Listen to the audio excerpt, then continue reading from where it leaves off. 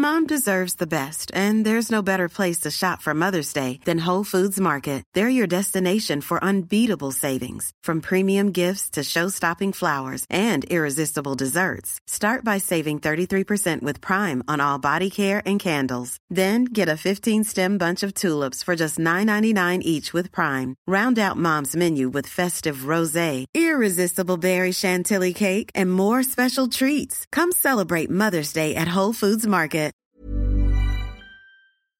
Ukas annonsør i Foreldrerådet Ekstra.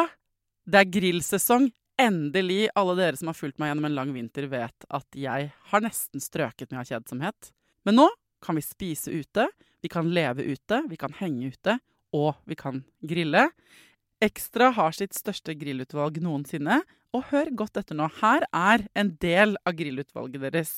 Habanero-pølser, salsiccia-pølser, black-aged pepper-pølser, cheesy bacon-pølser, beefy burger, cheesy burger, skinny burger, big beefy gourmet-burger, fiskeburger med hvitløk, fiskeburger med bacon, rødbet og søtpotetburger, soppburger, barbecue, grillfilet, svinenakke med oregano og tomat, urtemarinert fårefilet, brisket, eller brisket som det egentlig heter, T-bone steak, flank steak, tomahawk, laksefilet med pesto, laksefilet med sitron, scampi med hvitløk og urter, crispy fiskeburger med ost, kyllingfilet med sitron og urter, kylling overlår, gyros, kyllingspyd, smoke, barbecue, lårfilet av kylling og entrecôte.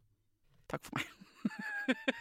Dette bare noen av produktene i Ekstra sitt største grillutvalg noensinne, og kommer blant annet fra Norges mest prisvinnende grillserie, Grill Perfekt. Det et tema som flere av dere har sendt meg mailer og meldinger og sånn om. For det klart, vi skal tåle en del som foreldre, og vi skal liksom skjønne at unger unger, og de mener ikke alltid det de sier når de små og sånn.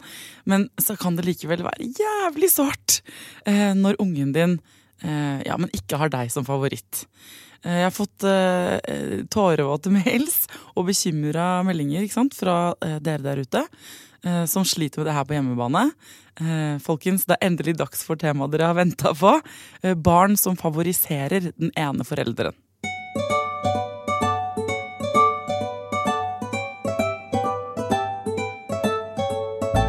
Hjertelig velkommen til Foreldrerådet, barnepsykolog Elisabeth Gerhardsen ved Sanks. Takk. Veldig koselig å være tilbake igjen. Vi så gode venner, bare fordi du har vært her i denne podcasten, så føler jeg at du en av podcastens aller beste venner, Elisabeth. Ja, det bra. Det skal handle om, ikke sant, barn som bare vil til mamma eller bare vil til pappa. Hvor vanlig det at barn har en sånn periode? Ja, det veldig vanlig. Du har liksom 2 sånne hovedperioder. Du har, for å ta den siste først, så har du den typiske 2-3-4-åringen som veldig bestemt på at bare pappa skal tørke meg, bare mamma skal legge meg, bare bestefar skal helle i melken, og som får raserianfall når de blir hentet i barnehagen, for det var feil person som hentet. Ja. Og så har du en fase før det spedbarnstida, hvor spedbarnet da nesten alltid, ser vi, roer seg mest hos mammaen, søker kanskje mot mammaen når den blir veldig stresset og redd, og som en del av den sånn tilknytningsprosessen til barnet, da, som gjør at de først knytter seg sterkest til den som tar seg mest av henne. Ja, så hvis det 2 pappaer, så det den som har vært mest sammen med den. Eller hvis det 2 mammaer, så det den som har mest sammen. Ja, og det et viktig å få med seg hvis jeg først skal snakke om det, fordi at dette uavhengig, i utgangspunktet uavhengig av kjønnet til den som tar seg mest av barnet, men også der det mor og medmor, så må man liksom på en måte ha litt respekt for at babyer har et hierarki. De starter med å knytte seg sterkest til en, og så bygger de opp tilknytning til de andre, den eller de andre parallelt, og så blir den sterkere og sterkere. Så mamma og pappa, for å bruke det eksempelet, kan være ganske jevnbyrdige når de 2-3, og da kan du godt si at den lille babyen som bare roer seg ved mammas pupp, blitt pappaunge. Men hvis du prøver å presse for hardt der, prøver å kile deg inn mellom babyen og mammaen, da, for å bruke det mest vanlige kjønnet på den som hovedomsorgspersonen, så kan du gjøre barnet utrygt. Ja. Så der med det første halvåret, første 7, 8, 9 månedene, så bare slapp av, selv om babyen liksom mammavalgt. Ja. Og det 2 fedre eller 2 mødre, så tillat barnet å knytte seg mest til henne. Altså, vi på en måte pattedyr der, altså. De babyene også vet vi, nevrologisk disponert for å finne mammaen sin. Og at den tida der som å bygge grunnmuren, og så blir resten huset. Ja. Og hvis du surrer med grunnmuren, så kan det bli litt vanskelig å få et solid hus. Ok, sånn at det egentlig det jo fordi de sikkert evolusjonsmessig har det vært lurt å knytte seg veldig sterkt til en person kjappest. Ja, evolusjonsmessig har det vært veldig lurt å finne mammaen, fordi den har melk, og den mest sannsynlig, og det vet vi også, på en måte biologisk gående noen prosesser i hodet sitt, bokstavelig talt, den som føder, hvor hun, det fortsatt bare en hund, blir da disponert for å prøve å liksom lese babyens signaler, og du går gjerne inn i ammetåka og sånne prosesser som gjør at du egentlig ikke opptatt av så mye mer enn babyen din. Og selvfølgelig vi i nye tider nå, og det politisk litt ukorrekt å snakke om dette her, men faktum at vi ser ut fra forskninga også at det veldig ofte skjer på denne måten. Altså, og det tenker jeg sånn, bare for å være helt politisk korrekte da, så kan man jo si at når du sier det bare hun, altså det kan jo være, det lov å identifisere seg selv som hvilket kjønn man vil. Så hvis en som opplever deg som mann, men som har en livmor, velger å få et barn, så vil det være han som den nærmeste knyttede, som føder ungen og den som føder ungen jo da biologisk. Men folk skjønner hva vi mener, Elisabeth. Og folk skjønner hva vi mener. Ja. Men jeg synes det et greit poeng å få med seg også i de tilfellene hvor det mor og medmor. Absolutt. At for babyen ikke dette det to mødre, men det ikke i starten to likeverdige mødre sånn i forhold til hvem babyen da roer seg fortest hos. Nei, men så det adoptivbarn, ikke sant? Som annerledes der igjen. Eller at mor syk, mor som har født blir syk, og far eller medmor skal passe på.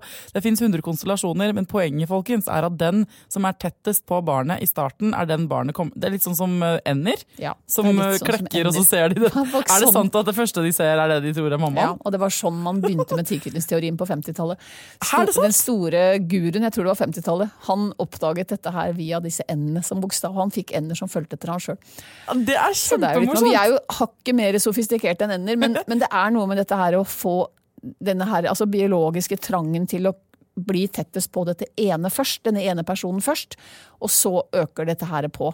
Og hvis man gir det barnet litt tid, så vil ikke, altså det betyr, jeg har fått henvendelser fra foreldre som har barn på 5-6 måneder, 4 måneder, som redde fordi at babyen foretrekker mammaen, så bare slapp helt av, men vær en nærværende medforelder, samme kjønn, hvilket kjønn du har, og så stell og kos og bær, men ikke liksom bli sjalu og ikke bli redd, fordi om barnet da roer seg mest hos mamma. Nei. Kommer til å endre seg, og hvis du gir det tid, og hvis du selv på, så blir barnet glad i deg også, og kanskje mer pappadalt da, for å bruke det ordet, enn mammadalt om et år eller 2. Men så når barn blir litt eldre, og likevel vil barnet liksom foretrekke den ene forelderen mest, om det den ene eller den andre, så på et eller annet tidspunkt så blir det problematisk at det bare mamma som får lov til det, eller at det bytter da, at det bare pappa eller bare medmor som får lov til, og det den søker trøst, det den som skal lese på sengen, det den som skal kose, alt sammen, så blir det jo sårt, og det det mange som skriver til oss om. Ja, altså den normale fasen da, 2-3 års alder, hvor barnet ofte kan være ganske sånn selektiv, den normal, men det betyr ikke at du skal gjøre som barnet vil. Altså gitt at ikke det helt åpenbart at barnet redd den andre forelderen, eller at den andre forelderen har et problem med seg selv som gjør at vedkommende faktisk ikke så god å ha med seg på sengelesing eller på tørking eller hva det så det sånn at barnet selektivt fordi det har planlagt og tenkt ut hvordan det skal være. I kveld så skal jeg spise, nå det barnehagedag, og så etterpå kommer pappa og henter meg, og da skal han si at jeg verdens beste godunge, og så skal han ta på meg lua, og så skal jeg gå selv til bilen, og så kommer mamma, og så blir det helt feil. Og det ikke fordi du feil som mamma. Og hvis du da snur i døra da, for å sette det på spissen, og drar hjem og ber faren hente, da har du på en måte latt barnet få dirigere. Ja. Så mitt råd ikke la barnet få dirigere med mindre du gjerne vil. Du kan gjerne gi det et valg hvis du selv vil. Hvem skal pusse tennene dine i kveld? Men mitt råd at dere voksne bestemmer det. Og når barnet da protesterer, ikke hvis, men når barnet protesterer, så sier du nei, i dag det min tur til å pusse tennene dine. I dag det jeg som skal legge deg. I dag det jeg som tørker deg. Nei, nå har jeg helt i melk, nå kan ikke bestefar gjøre det også. Altså helt rolig, slapp av liksom, men bare insister på at nå det din tur. Og så reagerer bare med sånn, nei, jeg vil ikke, jeg liker ikke deg, jeg vil ikke til deg, jeg vil ikke pappa mye bedre til å pusse tenner enn deg, jeg vil ikke til deg, ikke sant? Så kjenner du jo det langt inn i kroppen din. Ja, og da må du bare puste med magen og tenke at dette handler om en liten en som ganske opptatt av å kunne planlegge, og som da har sterke meninger, men ikke så mye belegg for dem, for å si det sånn. Og ved at du rolig og ikke lar deg avvise, ikke viser at du såret, tenker at dette her går over, ta det med litt humor, så så vil du måtte vise barnet at jo, nå det min tur til å legge deg. Snakk om det som så positivt. Så du skal være veldig sånn mye større enn dem. Altså man må jo leve seg over ungene sine, mer enn man tenker før man får barn. At det ikke blir så vanskelig. Men det så vanskelig. Man blir så knyttet til det. Så det der, liksom, man tar jo den kritikken, eller det blir sårt, og man kanskje sliten selv, og så blir man kjempelei seg. Og så må man tenke sånn, ja, lille venn, på en måte, det får du bare bli sinnet for. Det kan du godt bli sint for og lei deg for, men det fortsatt jeg som skal pusse tennene, for da må man stå i det. Det det ja, mener, da må man stå i det. Og så tenker jeg du må både velge å ikke bli såret, og også ikke tenke at ja, men han vil jo ikke. Da skal han få slippe. Fordi at det blir ganske vanskelig å være foreldre, og du kan bli ganske utålelig som barn. Hvis du får alltid lov å velge. Vet du hva, hvis du alltid får velge selv, så blir du ganske lite fleksibel, for du opplever aldri et kompromiss. Du opplever ikke at jeg var først sint for pappa skulle pusse tenner, men så begynte han å synge den tullesangen, og da var det faktisk ganske gøy med pappa. For de samme barnet kan da neste kveld nekte mamma å pusse. Så det jo ikke noe ordentlig logikk i det. Så hvis du greier å tenke, ja, nå vi her. Altså som en fase som du kan se på med litt lett humor, det ikke så lett om kvelden, men prøv det, i stedet for å tenke, hvorfor jeg galt, hva det for noe galt? Men det noen andre feller vi går i, som liksom, da, la oss si at det hadde vært meg da, og så hadde barnet mitt ikke villet ikke sant, at jeg skulle gjøre, og så hadde jeg vært sånn, men i dag det meg, og så forberede lenge på forhånd, så hadde jeg kanskje blitt litt sånn ekstra på tilbudssiden. Sånn her, og da skal du også få 2 godnatthistorier, og vi kan sitte og tulle, altså man begynner sånn å finne på å lage en bedre pakkeløsning. Nei, altså du skal ikke selge deg inn som en bedre forelder, eller enda mer attraktiv, du skal bare gjøre det du har tenkt, og så skal du gjøre det med så mye ro og avslappet vennlighet du greier, og du kan gjerne lage det litt morsomt å pusse tenner, men ikke prøve å overtale barnet til å ville la seg pusse tenner, altså ikke prøve å overtale barnet til å godta at du pusser, det du som bestemmer det. Også, men en annen liten felle man kan gå i å si, nei, mamma må få slippe, for da du barnet en som folk skal slippe. Snakk om det som noe du nå har, det min tur, altså som noe positivt, selv om egentlig du godt kunne tenke deg å slippe eller legge en av. Så snakk om det som noe du heldig. Jo, en dag det min tur til å tørke deg, i dag det min tur til å hente deg, i dag det min tur til å pusse tenner. I morgen det mamma. Ja, jeg hører at ikke du vil. Det greit, men i dag det min tur. Nå skal vi lese, men du må slutte å gråte, for så klarer ikke jeg å lese for deg. Sånn at du bare ta det helt rolig. Og ikke tenk at alle de sterke følelsene tegn på at barn ikke liker deg eller noe sånt. Nei, men når man leser mye om sånn circle of security og sånn der, ikke sant? Litt sånne kanskje mykere teorier da, eller litt sånn som jo jeg tenker at det kjempebra, jeg liker veldig godt å lære om det selv da. Vi har snakket med 2 eksperter her i podcasten som flere ganger, som gode på det. Men da blir man jo oppfordret ganske ofte til å liksom stoppe litt og tenke som bare ligger bak her, ikke sant? Og da kan jeg av og til kjenne at for eksempel i en sånn situasjon, så kan jeg bli, hvis jeg sårbar, så kan jeg bli redd for at barnet mitt at det ligger noe alvorligere bak da, enn at bare den vil bestemme. Så det veldig deilig å høre at det det du sier, men jeg tror de foreldrene som skriver inn til foreldrerådet har ofte tenker sånn, men det nok ikke bare det. Det kan ikke bare være det. Det noe annet. Det et eller annet. Ikke barnet mitt trygt på, føler seg ikke trygg, eller har jeg gjort noe galt, eller ikke sant? At man begynner sånn å lete etter kanskje større og vanskeligere forklaringer enn det kanskje egentlig da.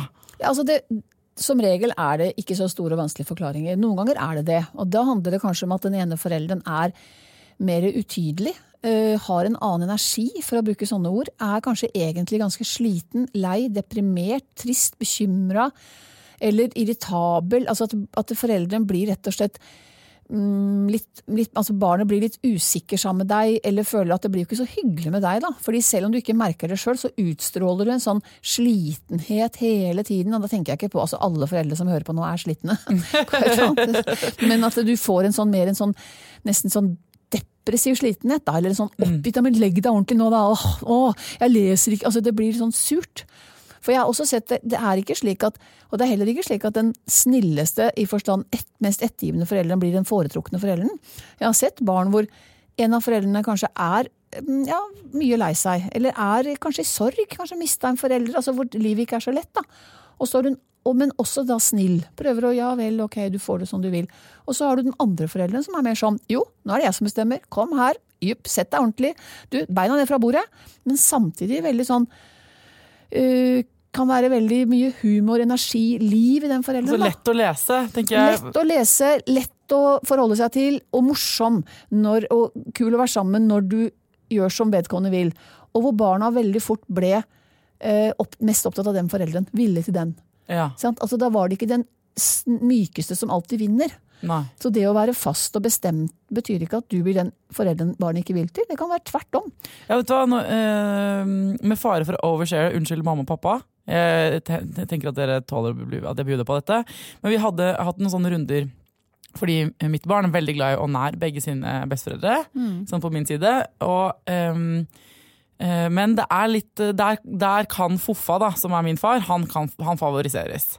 Og Foffa en sånn klassisk bestefar-type, ikke sant? Vi ikke så ofte sammen, men der det veldig på Tidemanns premisser, han får lov til å leke, Foffa glemmer tid og sted, forsvinner helt inn i leken på Tidemanns premisser, men Foffa også ganske streng. Så det alltid helt sånn ja eller nei, eller, ikke sant? Det ikke noe slinger i valsen, men når det gjelder leggesituasjoner og sånn, så det masse tull og styr, og Foffa, ikke sant? Det helt håpløst å levere han dit til overnatting, fordi at han får lov til å holde på så lenge han vil. De henter bare en sånn stuptrøtt unge dagen etter, fordi de har hatt det så hyggelig. Så der har jeg litt sånn der må jeg kommunisere litt med pappa da, hei pappa, om å litt strengere på det. Men det helt tydelig, sånn veldig forutsigbart, det blir lite krangel, det blir veldig lite krangel, og testing av grenser hjemme hos Foffa. Hjelper også at han 1,95 og en gammel fyr med skjegg, litt autoritær type. Det liker mitt barn veldig. Og så det Momo, min mor, som jeg veldig nær, ikke sant? Som mye mer sånn hverdagstilgjengelig i hverdagen. Veldig fleksibel, dritkul, tar han med på masse, henter på aks, har alltid hentet i barnehagen. Hun lidenskapelig opptatt av å være liksom nær og med på lekser og hverdagsproblemer. Der får hun også være med på en del andre sånne, ja, men så mer sånn dritt da, ikke sant? For grensetesting og ikke sant? Det mer sånn oppdragelse involvert på en måte i hennes liv med mitt barn. Og det fører til at når vi på hyttetur alle sammen, så det Foffa som velges. Han vil til Foffa, Foffa skal få lese på sengen, Foffa skal få, nei, vi vil ha Foffa. Og det, all den tid moren min legger så mye kjærlighet og tid ned i relasjon til mitt barn, så selvfølgelig det litt kjipt.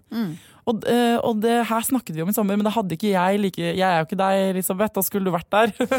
For da satt vi og snakket om dette her etter at han hadde lagt seg. Og så tenkte jeg, det jo ikke det, ikke sant? Det jo ikke det at han liker Foffa bedre. Det bare mindre tull med Foffa. Han har nesten ingen erfaring med krangling med Foffa. Og jeg skjønner at det dritt for mamma, men jeg kan ikke, sant, hva skal man gjøre da, om det her det besteforeldre da, men i foreldresituasjonen skal man begynne å gi sånn råd, skal den ene forelderen begynne å oppføre seg mer som den andre, ikke sant? Det kan også bli kunstig, ikke sant? Man må jo få lov til å være som noen Ja. Og det tenker jeg altså det at barnet i en periode for eksempel mammadalt eller pappadalt, så det trenger ikke vare heller, det kan gå over. Men det klart at hvis du går i deg selv og tenker at, hvis du den såra personen, den som minst foretrukket, tenker at hva forskjellen på dere to egentlig? Og handler det om at den ene kul og alt har frislepp og alt? Ja, det ikke sikkert at du skal prøve å overby det. Det kan tvert imot være at du kan bli en ganske trygg person, fordi du klar og tydelig, men kanskje ikke fullt så kul. Akkurat som vi hadde lærere vi foretrakk. Noen av de var jo kule fordi de alltid ga oss fri. Men mange av oss husker vel den læreren som egentlig var ganske tydelig, ganske bestemt, krevde at du fulgte med, men var innmari ålreit å høre på likevel. Sånn at det ikke alltid slik at den kuleste den som blir foretrukket. Men hvis du nå den som ikke blir foretrukket, og kjenner litt etter, det slik at jeg kanskje sender ut noen signaler av en sånn oppgitthet, leisaghet, irritabelhet, trøtthet, sårbarhet og hjelpeløshet. Nå må du være snill og samarbeide da. Og nå blir det ikke noe koselig denne gangen heller. Og da blir det ofte slik at ungene synes det lettere å forholde seg til den som tydelig. Ja. Og så det denne biten som går på det med at av og til så kan den som på en måte, eller for å si det sånn, det viktig, mange av disse poengene som du nevnte i sted om dette med circle of security, og dette må ta et skritt tilbake, tenke, men hverdagene tillater i hvert fall ikke å tenke langsomt, for å si det sånn. Og det ikke slik, ja, ikke sant? Og det ikke alltid slik at det trenger å ligge så himla mye bak. Nei. Jeg hadde gleden av å være sammen med en lille gussønn på 1,5 i går. Vi går da inn fra en kald julemarked og inn i et veldig varmt bygg, og han hyler fordi jeg tar av en lue og votter. Men jeg tenker han vil bli overopphetet og hylt om et kvarter hvis jeg ikke gjorde det. Og så tar jeg meg bort til rulletrappa, som jeg vet en innetier med halvannetåringer. Han hadde ikke kjørt det før, så han hylte. Hvis jeg hadde bare sluppet taket, latt han sitte med votter og lut, han ble overopphetet, ikke tatt han med til rulletrappa, så ville han gått glipp av noe. Det tok ikke mange meter opp den rulletrappa før han nekta å gå ned. Så det noe med at det på en måte overkjøre, og da hører meg ikke som sånn harent, men som litt sånn, jo, jeg vet best, vennen min. Ja, en tydelig leder. Dette kommer til å bli kult, jeg lover deg det. Og så tar du med deg ungen på noe som den 2 sekunder etterpå oppdager, wow, det her var jo kjempebra. Ja. Så lærer du barnet til å bli fleksibel. Fordi at det barnet vil da, på et eller annet nivå, jeg selv tenker, jeg ville ikke, men det ble kult. Ja. Jeg hadde ikke lyst, jeg protesterte, men det ble kjempebra. Slik at det er sånn du lærer barn, at ikke alt må bli sånn som du i utgangspunktet ville, da. Ever catch yourself eating the same flavorless dinner 3 days in a row? Dreaming of something better? Well, HelloFresh is your guilt-free dream come true, baby. It's me, Keke Palmer. Let's wake up those taste buds with hot, juicy pecan-crusted chicken or garlic butter shrimp scampi. HelloFresh. Stop dreaming of all the delicious possibilities and dig in at HelloFresh.com. Let's get this dinner party started. There's never been a faster or easier way to start your weight loss journey than with PlushCare. PlushCare accepts most insurance plans and gives you online access to board-certified physicians who can prescribe FDA-approved weight loss medications like Wegovy and Zepbound for those who qualify. Take charge of your health and speak with a board-certified physician about a weight loss plan that's right for you. Get started today at plushcare.com/weightloss. That's plushcare.com/weightloss. plushcare.com/weightloss. Ukas annonsør i Foreldrerådet Nextory. Det en lydbok- og e-bok-app. Altså du kan både høre på bøker og lese dem på telefonen din eller nettbrettet ditt. Og akkurat nå så får du 45 dager gratis, både til deg som kanskje har prøvd Nextory før, men også til deg som helt ny. Jeg digger at også de som har prøvd det før får lov til å prøve igjen. For å få 45 dager gratis, gå inn på nextory.no/foreldrer. Nextory har tusenvis på tusenvis av bøker du kan lytte til eller lese. Og i dag har jeg tenkt å anbefale noen bøker som faller innenfor det som kanskje kalles selvhjelpsbøker. Men den kategorien har jo litt ufortjent dårlig rykte, spør du meg. Den første boka jeg vil anbefale boka som heter Psykolog med sovepose. Johanne Refseth, som har skrevet den boka, var jo gjest her for noen uker siden. Den absolutt verdt å lese eller lytte til. Andre anbefalingen jeg vil gi deg Sissel Grans bok, men størst av alt begjæret, som handler om det å begjære noen andre enn den du sammen med. Og jeg har også laget en episode med Sissel Gran om det temaet for et par år siden. Den boka fantastisk. Hvis du har lyst til å prøve ut Nextory for første gang, eller har prøvd ut før, men vi prøver ut igjen, helt gratis i 45 dager, gå inn på nextory.no/foreldrer. De foreldrene som sender inn meldinger her tenker ofte at jeg begynner å ane at det sårheten som blir hovedfienden. Fordi hvis man først begynner å stille seg selv spørsmålet, faen, det noe galt, dette skal ikke være sånn, så kan det hende at man da tar det med seg inn i det rommet, sånn at barnet senser den litt usikre, litt sånn der, du litt usikker og litt veikere, litt dårligere leder, litt mer sånn klam i hendene på en måte, litt mer sånn, jeg håper ikke den begynner å gråte nå, jeg håper ikke det blir sånn nå, jeg allerede lei meg, jeg blir sliten, og jeg vet ikke hva jeg kan gjøre. Og den usikkerheten jo ikke barn så glad i. De liker jo den derre ja, nå blir du sur. Det blir kjempegøy. Altså den som tar sånn hvor det preller litt av. Ikke preller av sånn at ikke du bryr deg, men hvor du klarer å beholde en sånn varm og kul ro. Tror du også at sårheten kanskje en sånn fiende, sånn når det først har satt seg i kroppen, da, at man blir usikker, så bare vokser det? Jeg tror det at for den foreldrene som opplever at den blir valgt bort hele tiden, så det klart det sårt. Og det at kanskje har det vært omvendt før. Kanskje du kan trøste deg med at ja, men den var jo veldig hang i puppen hele første leveår, og så det bare pappa som kul når den 3.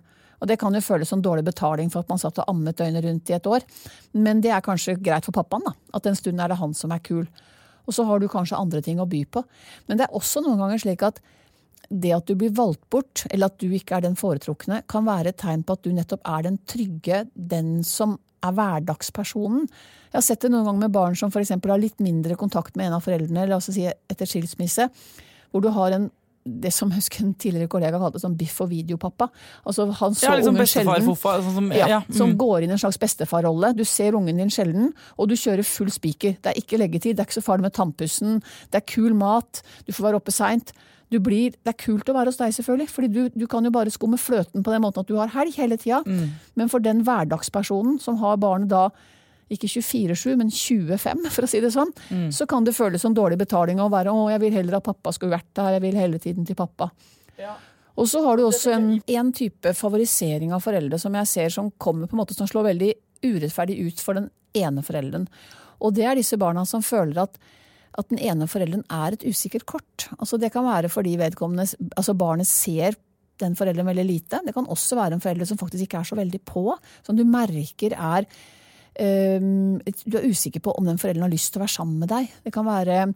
Det kan være foreldre som rett og slett ikke er så tilgjengelige, hverken følelsesmessig eller tidsmessig. Og da har jeg sett en del barn bli sånn at alle gavene i barnehagen lages til den foreldren. Fordi disse barna synes synd på den, ja? Nei, jeg skal kjøpe den. Ja. Nei, det motsatte. Du skal kjøpe den foreldrenes kjærlighet, for å si det litt brutalt.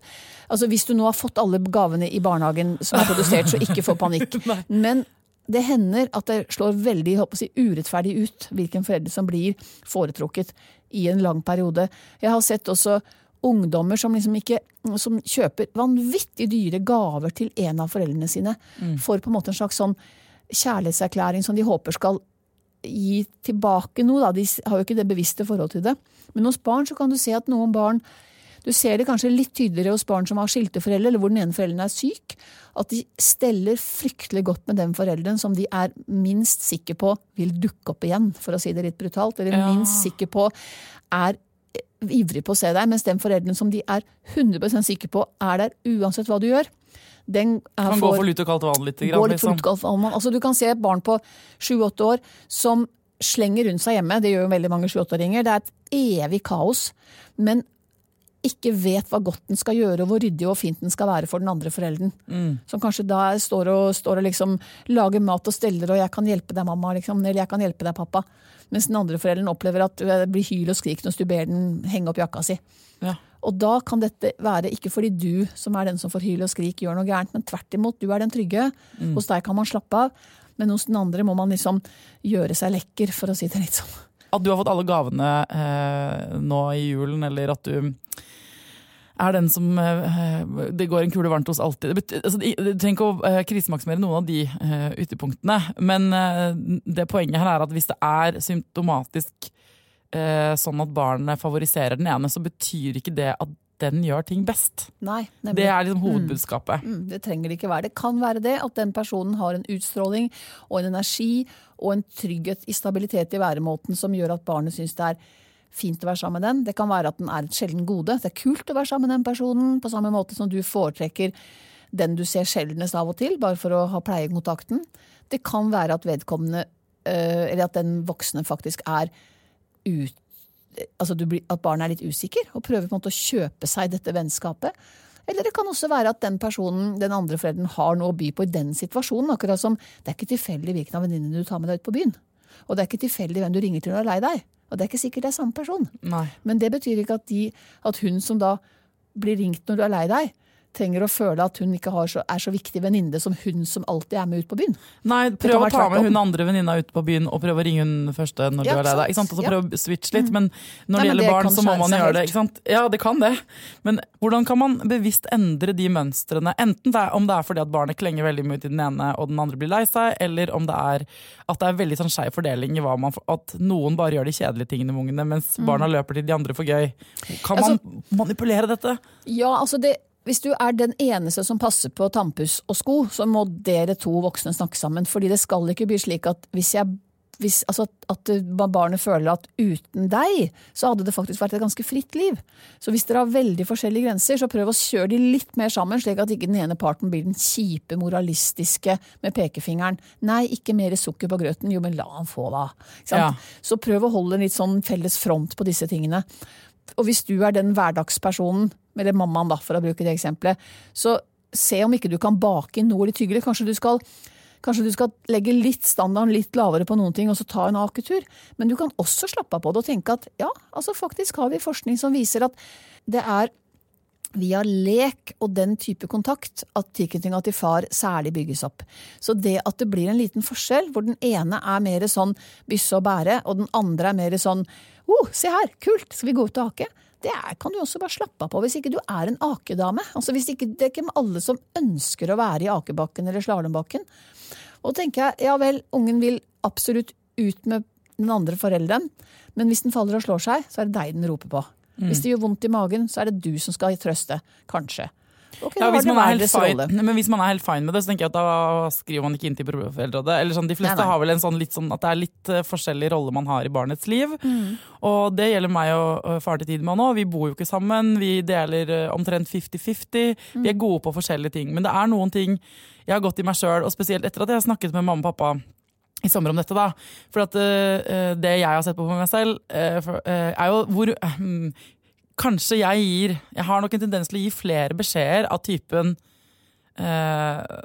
husk å bruke serviett, ikke sitt sånn ved bordet, masse sånne her, som korrekser som egentlig ikke fungerer. Altså jeg har gått i meg selv og tenkt sånn, jeg kan ta vekk 9 av 10 av de beskjedene, for at det blir bare et støy som gjør at han opplever at han synes det mindre kult å sitte for da.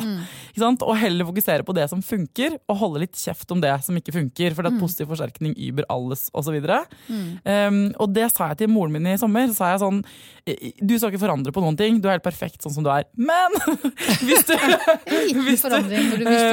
nei, men hun har en tendens til å være veldig sånn co-parent, ikke sant? At det mye beskjeder over bordet, og akkurat vår sånn litt sånn, han blir litt sånn nærtagende på det, man ser det ikke på han, men jeg tror nok det stemmer, mens Foffa kjøper også den største isen til han hele tiden, ikke sant? Så det mamma, jeg kan ta den, jeg mora hans, liksom. Når vi her sammen, så kan jeg ta alle de beskjedene, og passe på hvordan han sitter på bordet. Du trenger ikke å gjøre det. Du kan få lov til, du har tillatelse til, å ta litt av de kulere oppgavene. Ikke sant? Du kan være på hans lag i større grad. Og det ga veldig mening da, ikke sant? Selv om det var vanskelig for henne, for hun så nært på. Og tenker jeg sånn, på mitt eget liv også, det der å se litt på sånn, men jeg kanskje litt sur når jeg pusser tennene hans? Hvis han favoriserer faren sin, hvis han vil til pappa. Og så tenker jeg, så man komfortabel med en del av det, og tenker, men det meg han roper på når han lei seg, eller det meg han snakker med mest, for eksempel, eller noe sånt. Men samtidig så tenker jeg sånn, men hva jeg keen på å være? Jeg keen på å være hun dama som alltid blir irritert når vi pusser tenner? Altså man kan tenke 2 tanker på en gang da. I hvert fall har jeg gjort det, ikke sant? Jeg må ikke forandre på noe, men det jo smart å se på om det noen av egne mønstre man kan endre litt på, hvis man opplever at det sårt da. Altså jeg tror det beste kanskje rådet å vise at du liker å være sammen med barnet ditt. Altså noen ganger det litt vanskelig hvis barnet veldig på bakbeina, men stort sett så handler det om å gå inn i situasjoner med en viss form for entusiasme, for det det samme som med venninna di. Hun trenger jo ikke si en masse pene ting til deg, men det at hun stråler opp når hun ser deg og har lyst til å være sammen med deg og viser at hun koser seg når hun sammen med deg, det som gjør at du får lyst til å være mer sammen med henne. Og det litt det samme foreldrerollen. Jeg synes ikke man skal prøve å bli innmari kul eller prøve å legge bort all oppdragelse, virkelig ikke. Men at du da tenker etter hva liker egentlig jeg å gjøre, og kan jeg ta med barna på det?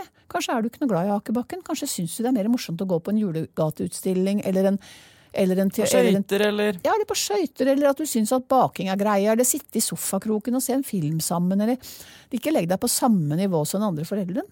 Nei. Det blir jo veldig likt. Det noen tilfeller, noen som har sendt inn, hvor dette har blitt et skikkelig betent problem. Sånn hvor de mistenker at det noe alvorlig. En mamma som sendte inn og fortalte at liksom nå, fra å være mammadalt, typisk sånn 3-4-åring tror jeg dette barnet var, så det nå bare pappa som gjelder, og det som ramaskrik og full backlash hver gang hun forsøker noe. Hun kjempesliten, veldig lei seg og vet ikke hva hun skal gjøre, helt liksom fortvilet. På hvilket tidspunkt skal man liksom bli bekymret? Det noe å bekymre seg for oppi her? Ja, altså hvis du føler at dette her i en voldsom grad, det ikke bare en kort periode på noen uker, det vedvarer, du sliten, du lei deg, blir såret, så søk hjelp. Altså, du kan prøve å snakke med helsesøster. Føler du at det ikke holder, så vi har veldig mange kommuner nå en kommunepsykologtjeneste som rettet inn ofte mot foreldre til barn og unge, hvor du kan komme inn uten henvisning, uten å betale for det, lavterskeltilbud. Familievernkontorene har kanskje noe å tilby også. Gå og snakk med noen som har greie på det, fordi at det kan være så mange forskjellige årsaker som du ikke ser selv, eller så mange enkle ting du kan endre på. Ja. som ikke trenger å være noe. For en gang man hører sånn her, skal jeg søke hjelp utenifra? Og det blir enda mer alvorlig. Men jeg hadde nettopp et møte med en av sjefshelsesøstrene i landet her, og som fortalte at liksom, helsestasjonen, vi kan hjelpe dem med så mye mer enn det folk tror. Ikke sant? Så ta kontakt. Og så er det kanskje ikke sånn at i praksis så er helsestasjonene alltid sånn. Eller jeg vet at mange opplever at ikke de er helt perfekte. Det er jo ingen av oss. Men ikke sant, at man kan prøve. Altså det er mye lettere å få et innspill utenifra, kanskje enn man tror, da. Ikke sant? Og at man kan få noen triks, eller få se ting på en ny måte. Ja. Det trenger ikke å bety, ikke sant? Det er ikke en fallitterklæring å gå og søke hjelp fra en tredjepart. Nei, altså jeg tenker jo på det å søke hjelp som mer som å få en konsultasjon. Altså på samme måte som du ringer en advokat for å få et råd. Det er jo ikke en fallitterklæring. Det er for at du skal få et råd du kanskje ikke har tenkt på selv. Sikre deg, eller kanskje plukke opp noen tips, eller slippe å finne opp hjulet selv. Ja, altså tenk hvor ofte man liksom googler et symptom på en sykdom. Da konsulterer man jo en tredjeperson, nemlig internett, som jo er helt usikkert. Ja, nemlig. Eller man drar til legen, ikke sant, hvis barnet er sykt i 2 dager og litt feber og vanlig forkjølelse, fordi man bare lurer for sikkerhets skyld. Men akkurat på sånne psykologiske, relasjonelle ting, så lever vi på 50-tallet litt fortsatt. Altså, tror jeg. Noen ganger gjør folk det, og noen ganger motsatt. Da. Men hvis jeg skulle prøve å oppsummere da, så er det sånn at det er meganormalt at barn foretrekker den ene forelderen fremfor den andre, altså uavhengig av kjønnet til disse, i en eller annen periode. Altså i hvert fall i starten så er det helt biologisk betinget nesten. Det er sånn det er den kapasiteten de har. Og etter hvert altså er det altså veldig vanlig. Det er ikke noe å bli nervøs over, eller bli lei seg for egentlig, eller bli sinna for eller frustrert for. Det er ikke noe du gjør galt. Mest sannsynlig ingenting du gjør gærent. Ta det med ro, chill out. Men bestem, ikke sant, over barnet. Lag en plan for når du skal legge, når du skal pusse tenner, den aktiviteten hvor den andre forelderen blir favorisert. For det er ikke sånn at barnet får bestemme. Ikke sant? Ikke la de ha full kontroll. Vis at du er større og sterkere. Gå inn med et smil, si ja, det ble dumt, og da ble det ikke sånn som du hadde tenkt, men nå er det jeg som skal få pusse tenner, og det gleder jeg meg til. Og så ta det med et lett hjerte, litt rann. Og så er det mer, hvis det blir veldig, veldig vanskelig, og over tid så kan det hende at du skal kikke litt på liksom, hva er det du gjør? Hva er det du utstråler når du pusser tennene da? Er det noe du kan gjøre liksom, litt annerledes med deg selv? Er du lei deg, veldig sliten? Er det noe du kan plukke opp? Det betyr ikke at du ikke er bra nok, men kanskje du kan plukke opp noen triks, eller fange opp noe i deg selv du ikke gjør helt sånn som du tror du gjør det. Og hvis det er liksom, mer problematisk enn det, enn at du ikke får tak på det, eller det blir for vanskelig, så for Guds egen skyld, i den grad jeg tror på Gud, gå nå og snakk med en tredjepart da. Få et fremmed, briljant blikk til å ta en titt på det, ikke sant? Og snakk med partneren din, for at det her er ikke vel kimen til mye dritt på hjemmebane, kan jeg se for meg. Ja, det kan fort bli mye konflikter, og det å søke hjelp utenfra er en måte å få et råd, og en måte å få et tips på. Det kan også være i de få gangene det faktisk er grunn til bekymring. Det er jo ikke slik at evnen til å lage barn alltid henger sammen med evnen til å ha barn. Word. På en god måte. Slik at noen ganger så er det faktisk slik at den forelderen som da barnet ikke vil være hos, at det er en god grunn til det. Men det gjelder jo et bittelite mindretall. Men derfor så er du ordentlig bekymret, fordi barnet ditt avviser den andre forelderen. Så ta det på alvor på den måten at du søker hjelp. Søk noen å snakke med. Og blir du selv veldig avvist, og er lei deg for det, og det løser seg ikke, søk hjelp igjen. Ja. Det verste du kan få er en litt klein samtale med en rådgiver. Det beste du får, mest sannsynlig, er gode råd eller nye innfallsvinkler. Ja, det er veldig sant. Og så folkens, snakk med hverandre også, for det er jo, ikke sant, det sa jeg mye i starten av denne podcasten, og mange av dere har hørt mange episoder og sånn, men jeg sier det, minner dere om det. Altså, grunnen til at jeg deler, og vil at dere skal dele, og har Elisabeth her gang etter gang, og alle de andre ekspertene er fordi vi må skravle mer om også det som ikke er så lett. Og jeg lover deg, hvis du åpner for venner med barn i samme alder, at du har det sånn hjemme nå, så i det du sier det, så er det som en magisk tryllestav åpner en kiste hvor alle andre har historier om det samme. Og da føler man seg ikke så innmari alene, for at den mislykketheten og den usikkerheten man sitter med når barnet avviser deg for legging, og den sover 70 i sin egen seng, og du sitter der og bare føler deg utilstrekkelig, den gjør deg ikke til en hverken bedre mor eller far. Og den er ikke sann heller, den følelsen, ikke sant? Mest sannsynlig er det helt feil. Så snakk med folk. Hvis ikke du har noen å snakke med, send meg en melding. Fordi at jeg senest I går fikk jeg en melding, et hjertesukk fra en forelder om et helt annet tema, hvor jeg bare, ja, ok, men dette har jeg stått I. Jeg ikke noe ekspert, men ja, du kan høre på denne episoden.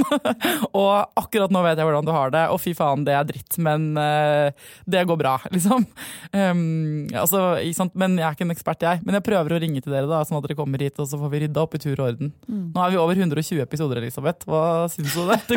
Jeg håper du kan komme tilbake I 120 til, minst. Du har vel ikke 120 med meg, har du det? Nei, det har jeg ikke, men det håper jeg å få en dag. Det bra. Tusen takk for at du kom, Elisabeth. Takk for at jeg fikk komme.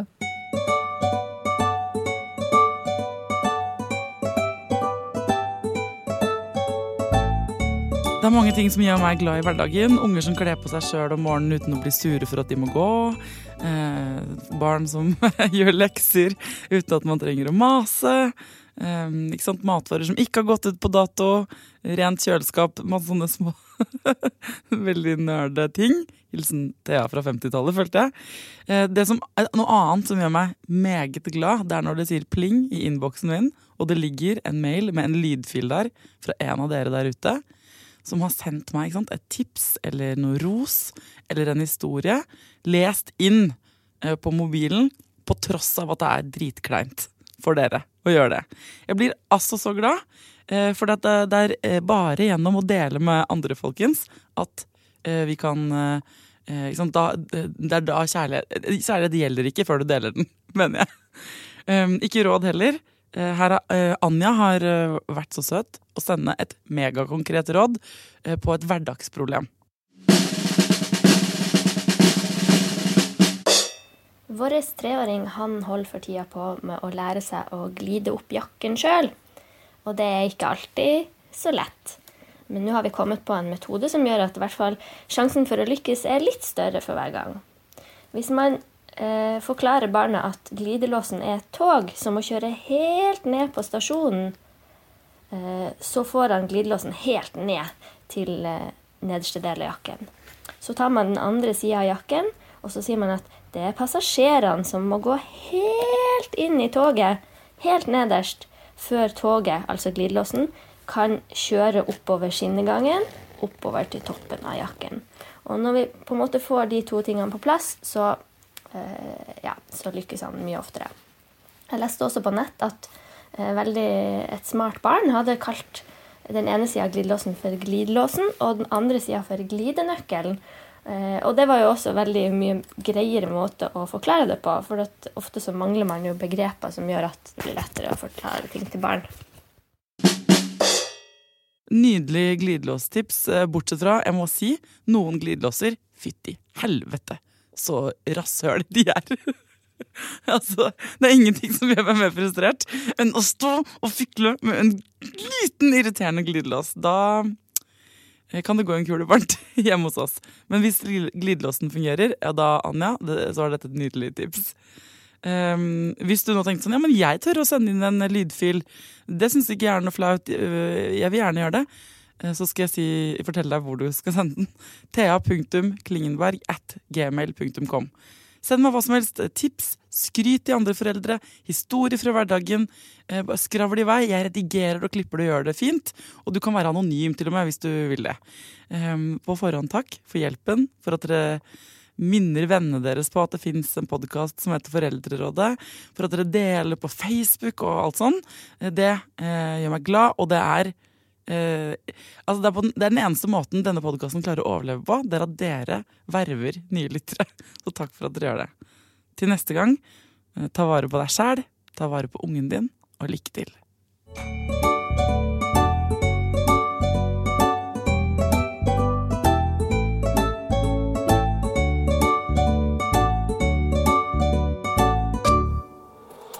Produsert av Rubicon.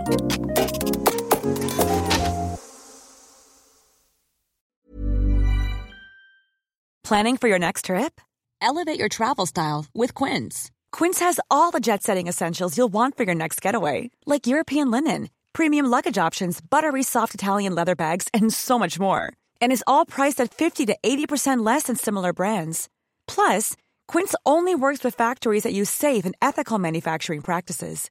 Pack your bags with high-quality essentials you'll be wearing for vacations to come with Quince. Go to quince.com/pack for free shipping and 365-day returns. Hold up. What was that? Boring. No flavor. That was as bad as those leftovers you ate all week. Keke Palmer here, and it's time to say hello to something fresh and guilt-free. Hello Fresh. Jazz up dinner with pecan-crusted chicken or garlic butter shrimp scampi. Now that's music to my mouth. Hello Fresh. Let's get this dinner party started. Discover all the delicious possibilities at hellofresh.com.